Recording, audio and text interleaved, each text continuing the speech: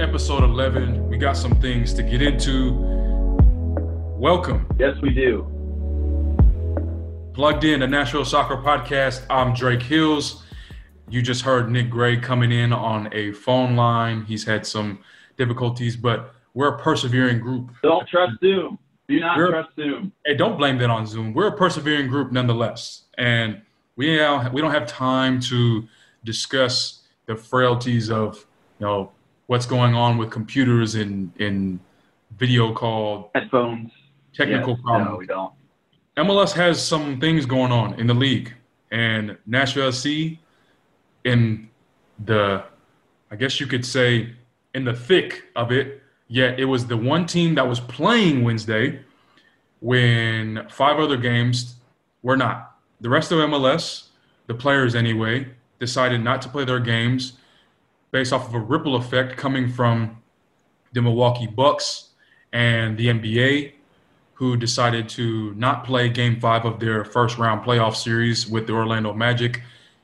Ironically, that was 40 miles away, maybe less, from Exploria Stadium, where Nashville SC and Orlando City were playing a regular season match in which Nashville SC fell to Orlando 3-1.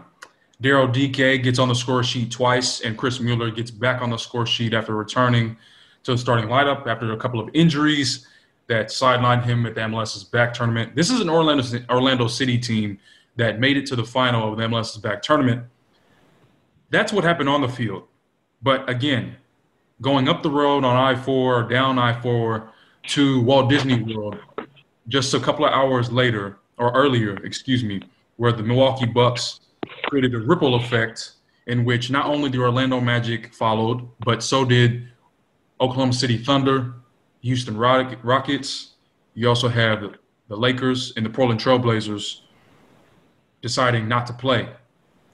NBA decides to postpone all games, which is funny to me because it was the players' decision. So the league, and you saw this with MLS as well, you saw the league trying to say we're postponing games. No, the players decided not to play, period. That's what it was. They decided and there's more heavy criticism.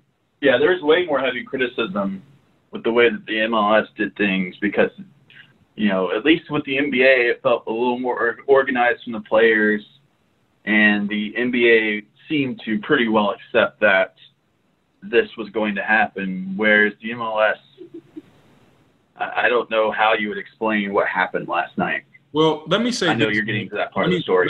Let me say this. I will say we don't know how reactive or proactive MLS players were. From the outside, it looks reactive because it was based off of a spark that was made by NBA players, not the league, NBA players.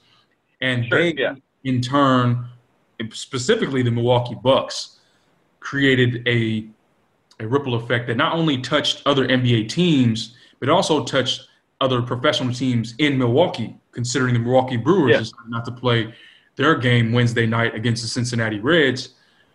And although, the Yankees and other teams were playing in Major League Baseball, the Brewers obviously represented MLB in this facet.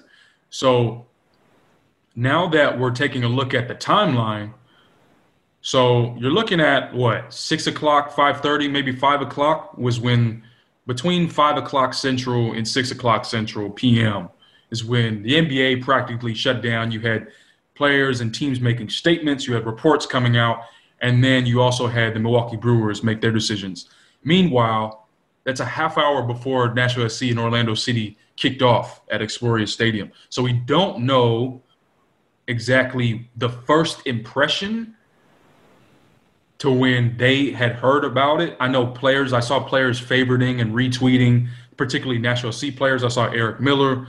I saw Jalil Anibaba. I saw Dax McCarty.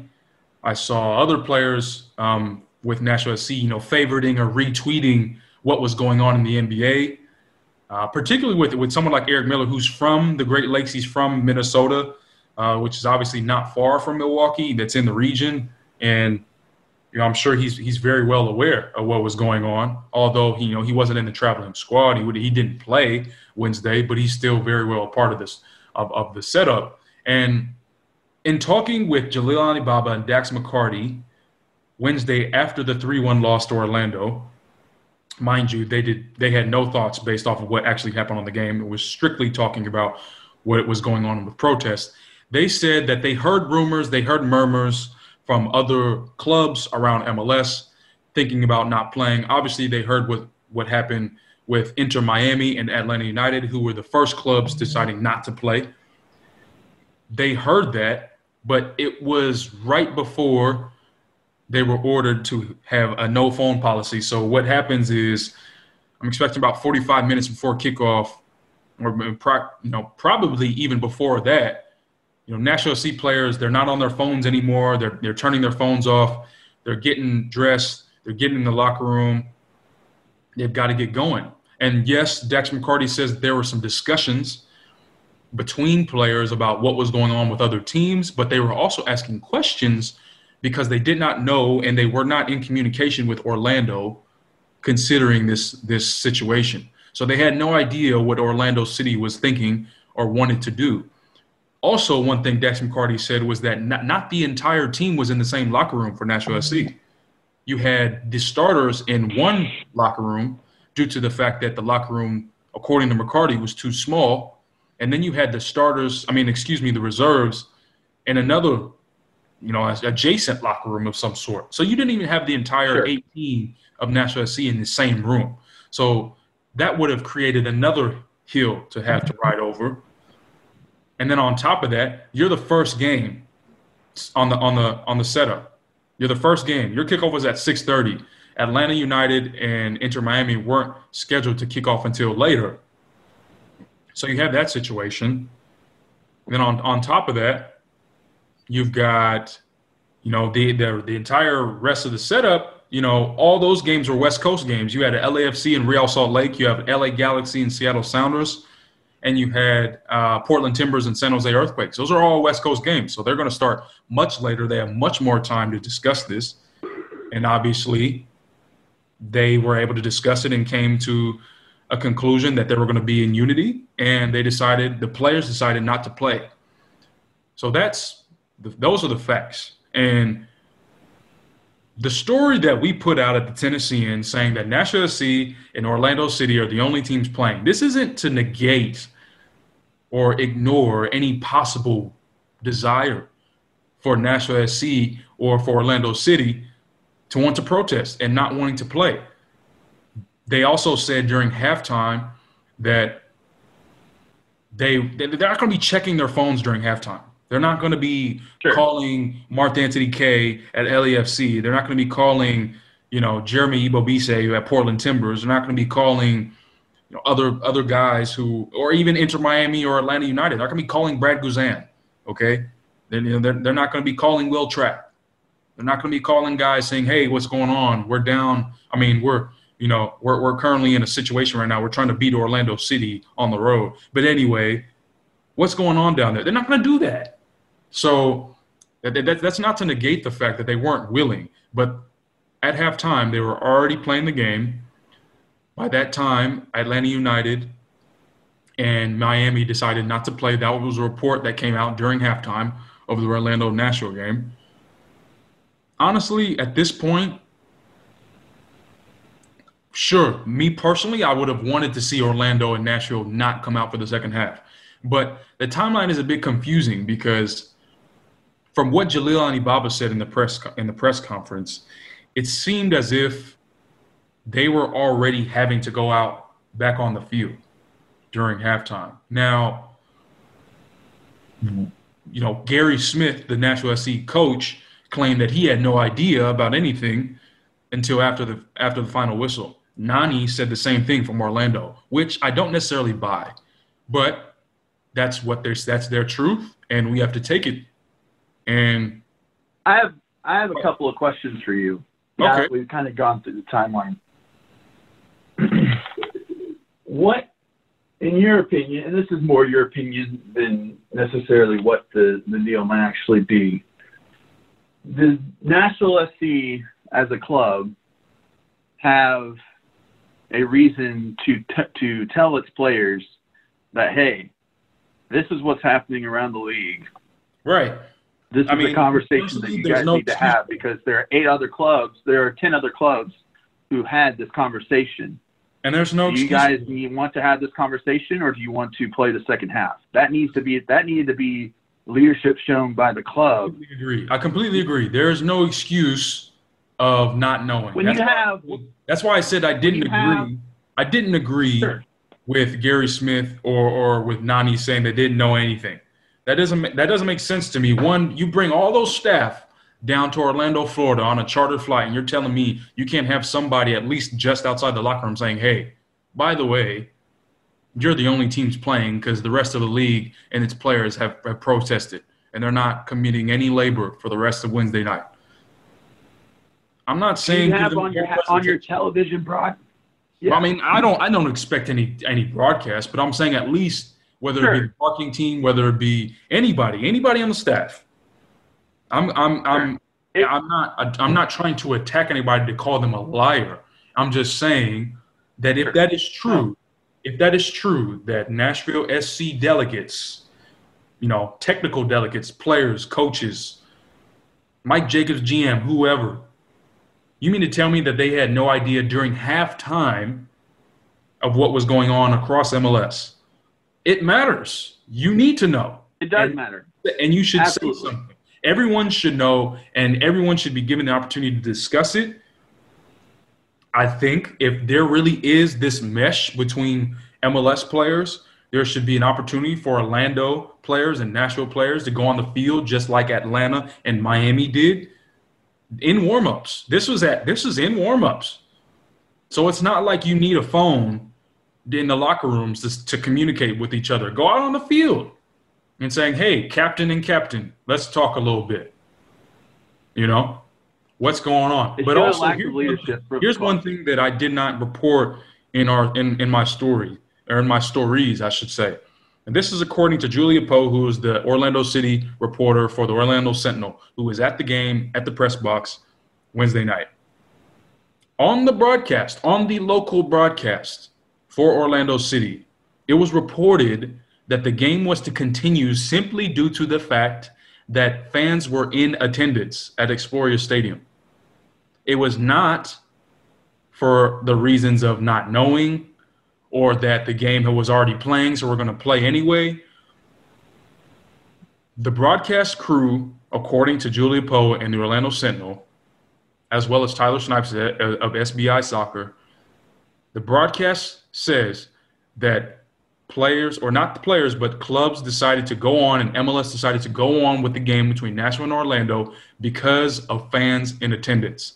For the same reason why the national anthem was being played at Exploria Stadium, because fans were in attendance. It's a cop-out. Heck of a burden for fans to have, don't you think? I'm sure that many of them want it, because you take a look at all these comments. Take a look at the Milwaukee Journal Sentinel, or take a look at USA Today. Take a look at any legitimate publication publishing stories about MLB, Milwaukee Brewers and Cincinnati Reds players protesting, or any NBA team protesting, or any other MLS team aside from Nashville and Orlando protesting. Look at the comments. These are fans of these teams. They absolutely detest players and anybody in support of not playing the game, due in part to protesting in solidarity with Jacob Blake, the Kenosha, Wisconsin 29-year-old who was shot 7 times in the back while getting into his car just 3 minutes after police showed up, after he had broken up a fight between 2 women. They shot him 7 times. A police officer shot him 7 times in the back. That happened Sunday. It takes Monday, Tuesday, Wednesday. Players are not wanting to play. You've got coaches in solidarity. You've got retired guys, legends in the game in solidarity. You've got broadcast crews, Kenny Smith on NBA Tonight on TNT. You've got Robert Ory on Spectrum. Obviously, they're out NBA officials walking. You have athletes and legends and everybody in support of the players and anybody who is in support of this protest. And then you have fans of these teams, many fans of these teams, not all, but many. Not all. Definitely not all.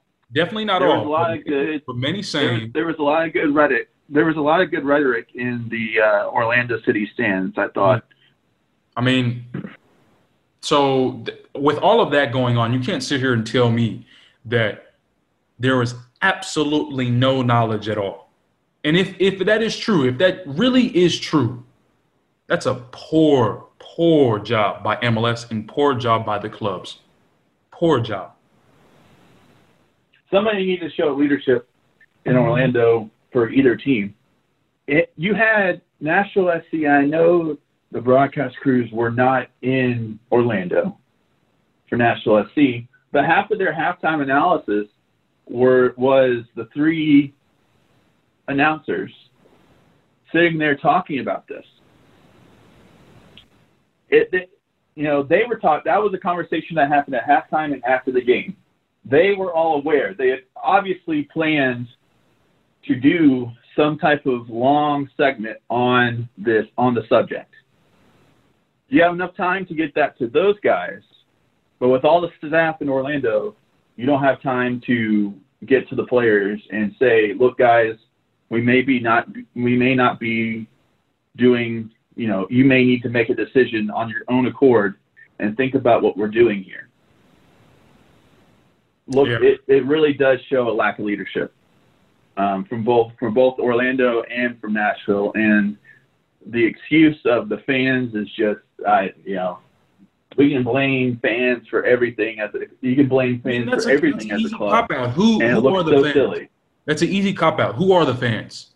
Is someone going to know a guy who's in Orange County, Florida, Orlando, Florida, who's a lifelong Orlando Pride and Orlando City fan that just is against, player protests of the national anthem and all this other stuff? Is someone going to know by name who that is? It's easy to say the fans.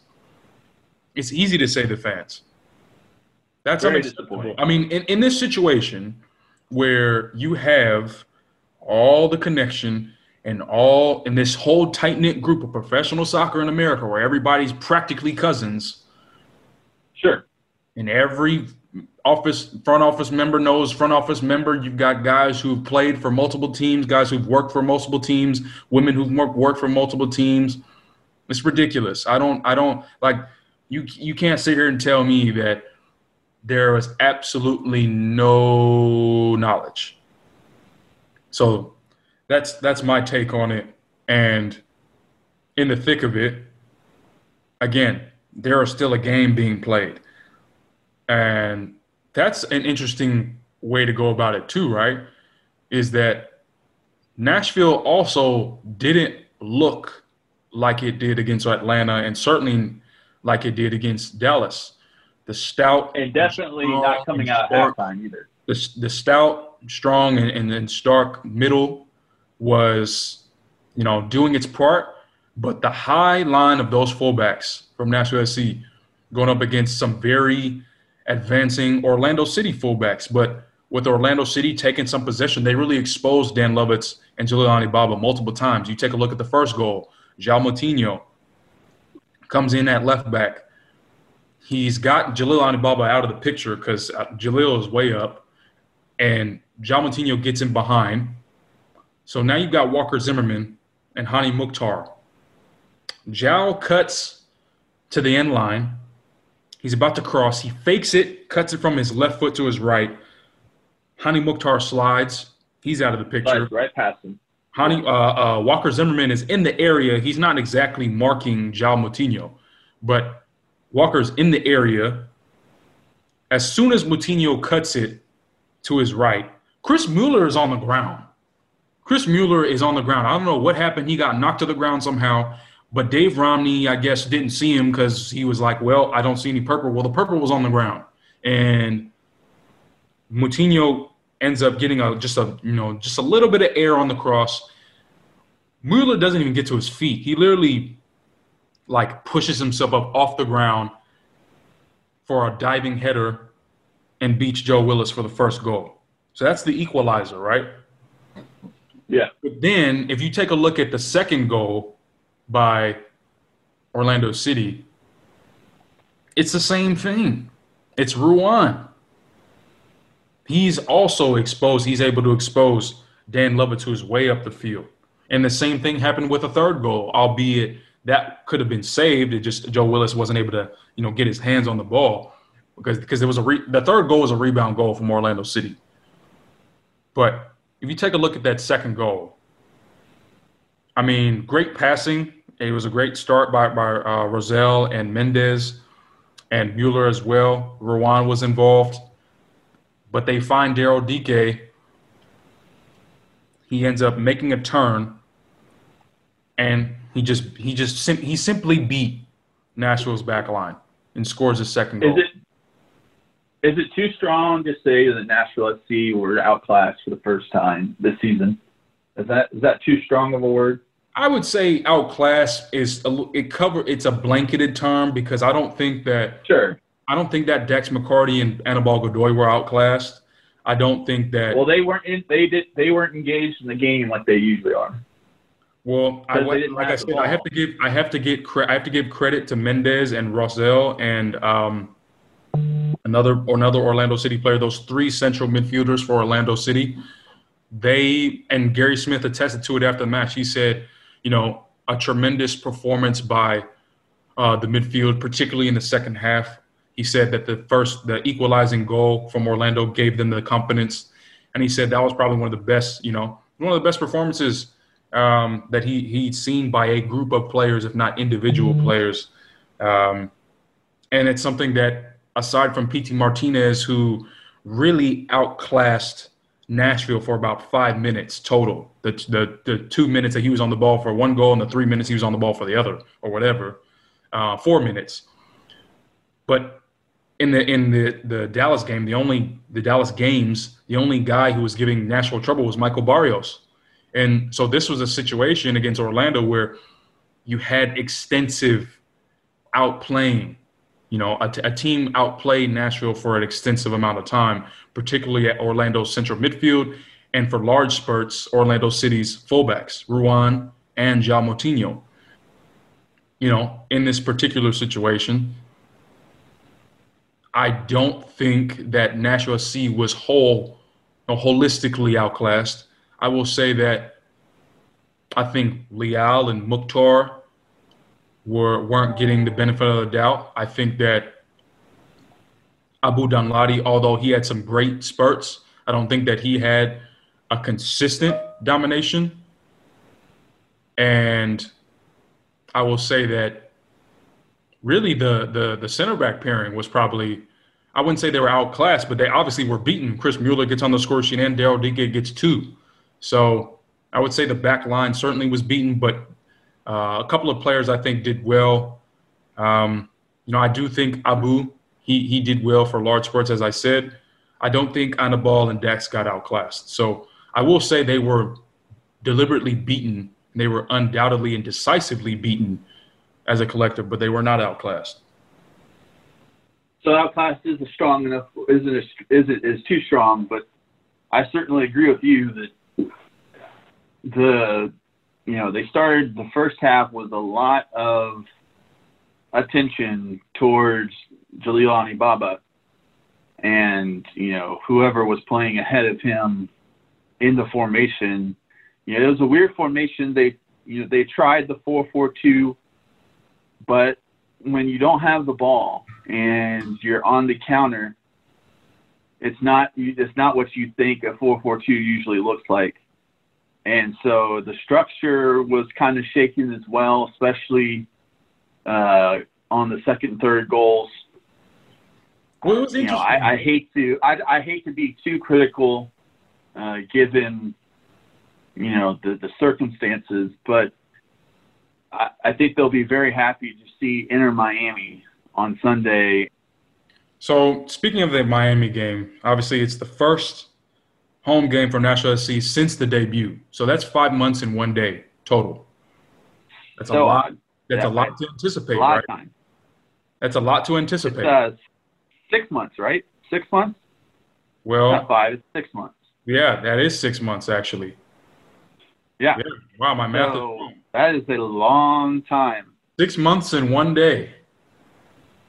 And, that's a lot to weigh on. That's a lot to anticipate. That's a lot to have to think about, quite frankly. Also, not enough time to establish a home pitch advantage. You're not. You've only played there once. You played there as many times as Atlanta United has. So any type of home field that you'd like to glean out or produce from, even without not even having fans, is kind of rendered or kind of neutralized there, don't you think? Well, I wouldn't say neutralized because we have to still take into account this is going to be Nashville's opportunity to not travel, not be the team that's on same day travel. Right. That's fair. That plays a factor. That's obvious. That plays a factor. Obviously, your schedule is different. That changes your game preparation for the day, but also it's different, right? Because you're like, okay, I'm in Nashville. This is our team. This is our stadium, and that's how this thing goes. So that's something to keep in mind. But my question is, by the way, welcome Gentry Estes, our columnist, who's making his first appearance on the Plugged In podcast. So I know I feel honored. Yeah, this is a perfect time. Welcome, Gentry. This is a perfect time to ask this question. We finally found somebody in the newsroom who wants to talk about soccer besides us. This is a perfect time to get this question in because I want to pull in Gentry first off because I don't want to waste any time. Does all of this, when taking a look at the first home game in 6 months and a day, plus being away from not having to do same day travel and all of that, does this create opposition? Does this create a rebuttal for a potential protest Sunday for Nashville and for Inter Miami, considering Miami already protested with Atlanta Wednesday?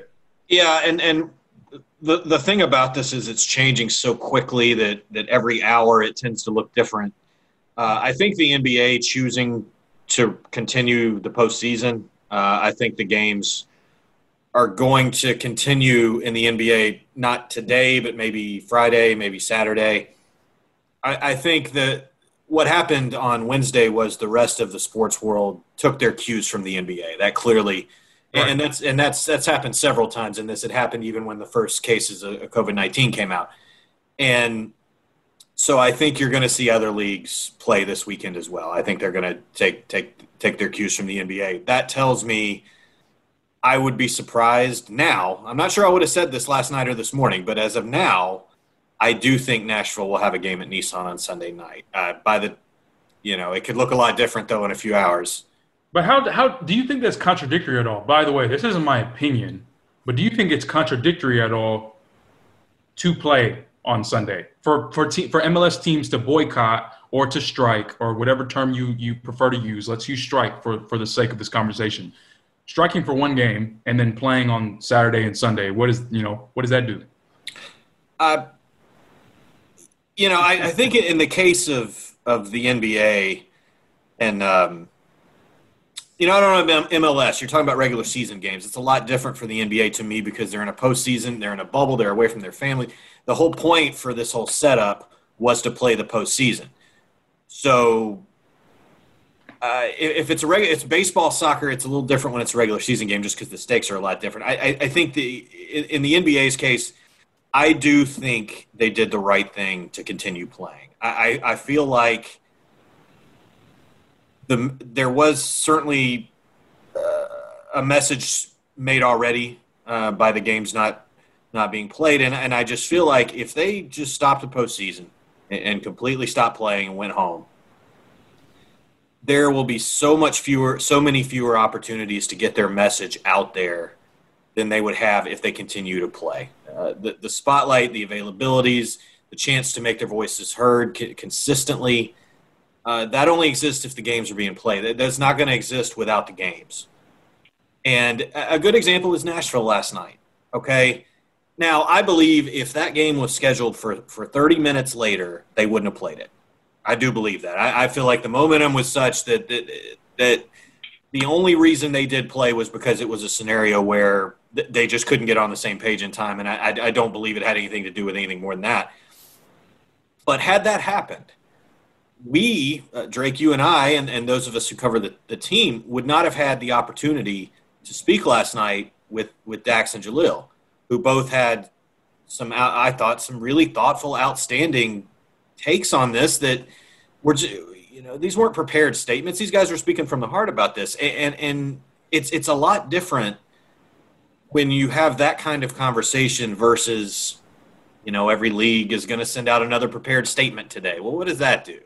I think it's a lot different when you're able to have a direct conversation, and that the availabilities, a lot of what we do are tied to the games. That's just how the teams present them to us. Nashville was able to speak for the rest of the league in a way last night that they would not have been had they not played that game. So, in conclusion, you think that playing Sunday, Nashville SC, Inter Miami at Nissan Stadium, is going to happen, and there is no opposition in a possible protest due to the fact that the duration of Nashville not being on home field and not having a home game in Nashville. You don't think that that's an opposing factor at all? No, only because there won't be fans there. I feel like if this was a scenario where there was no COVID-19 and you could fill the stadium and it would be a great atmosphere like they had against Atlanta United back in February, then I think that's a different discussion.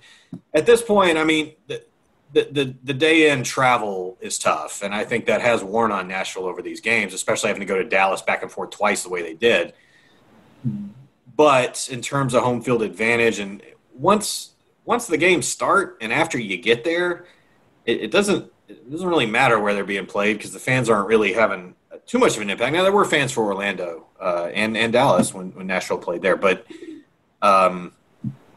I don't know. I think the team, it'll help them to be able to play a game at home because they won't have to travel anywhere. But in terms of I mean, that's really how I see it, is that the circumstances of Nashville's schedule, Nashville's experience in MLS would behoove them to play Sunday, just solely based off of those factors. And I also think, I guess I can adhere to your point that Nashville did have a sense of privilege that the other teams did not. Although I will say, though, that what we were discussing earlier is what was happening during halftime. Surely there would have been the same opportunity to speak and represent the MLS players, Dax McCarty and Jalil Anibaba, during halftime had the second half been called off. And they said, we're not going out for the second half, and we're going to explain why during a media availability. That surely could have been an opportunity and been a platform that they could use, right? Well, it could have, and the game was 1-1. So, I mean, there would be no one team accusing the other of not wanting to finish the game. They were going to – I mean, it was set up to where they could have competitively been able to do that. But I don't know. I mean, I think Jalil made the point. Once you start the game, it's hard to call it off. And it was a tough situation for those guys. You could tell. I mean, I was curious how it was going to be explained after the game, and you could tell that they were not. There were probably, I think Jalil made the point of making this a unified decision. So there were probably some differing viewpoints within Nashville's team, I would have to think, or at least the fact. Clearly. I think in Orlando, I think in every team. And that's one thing I need to say as well, is that just because there's a decision for players not to want to play doesn't mean that every player has gotten what they wanted, but it also means that it was the players who made the decision, not Major League Soccer.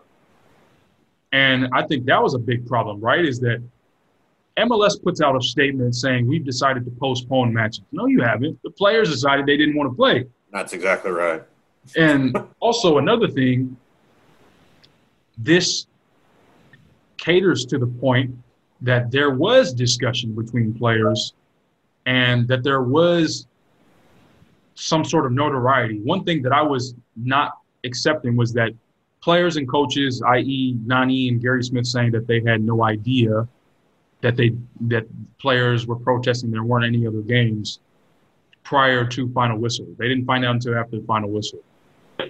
If that really is true, as I said earlier, that's a poor job by not only club staff, but also MLS. There's too many connections. There's too much communication on other things that are going on, not to at least notify people.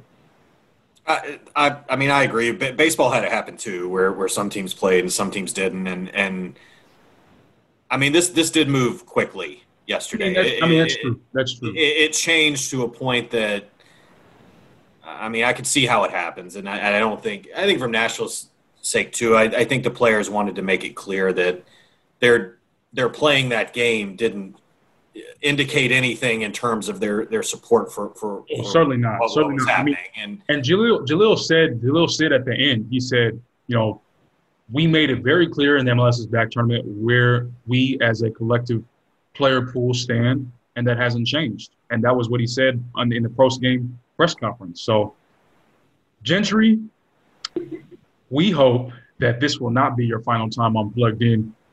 Once again, Nashville SC Inter Miami, 7:30 Central Time kickoff at Nissan Stadium. First time for Nashville at home in 6 months. So it's something certainly to anticipate, I'm sure, for players and for Coach Gary Smith. Nick Gray, Gentry Estes, I'm Drake Hills. This has been episode 11 of Plugged In. This is the Nashville Soccer Podcast. Take care.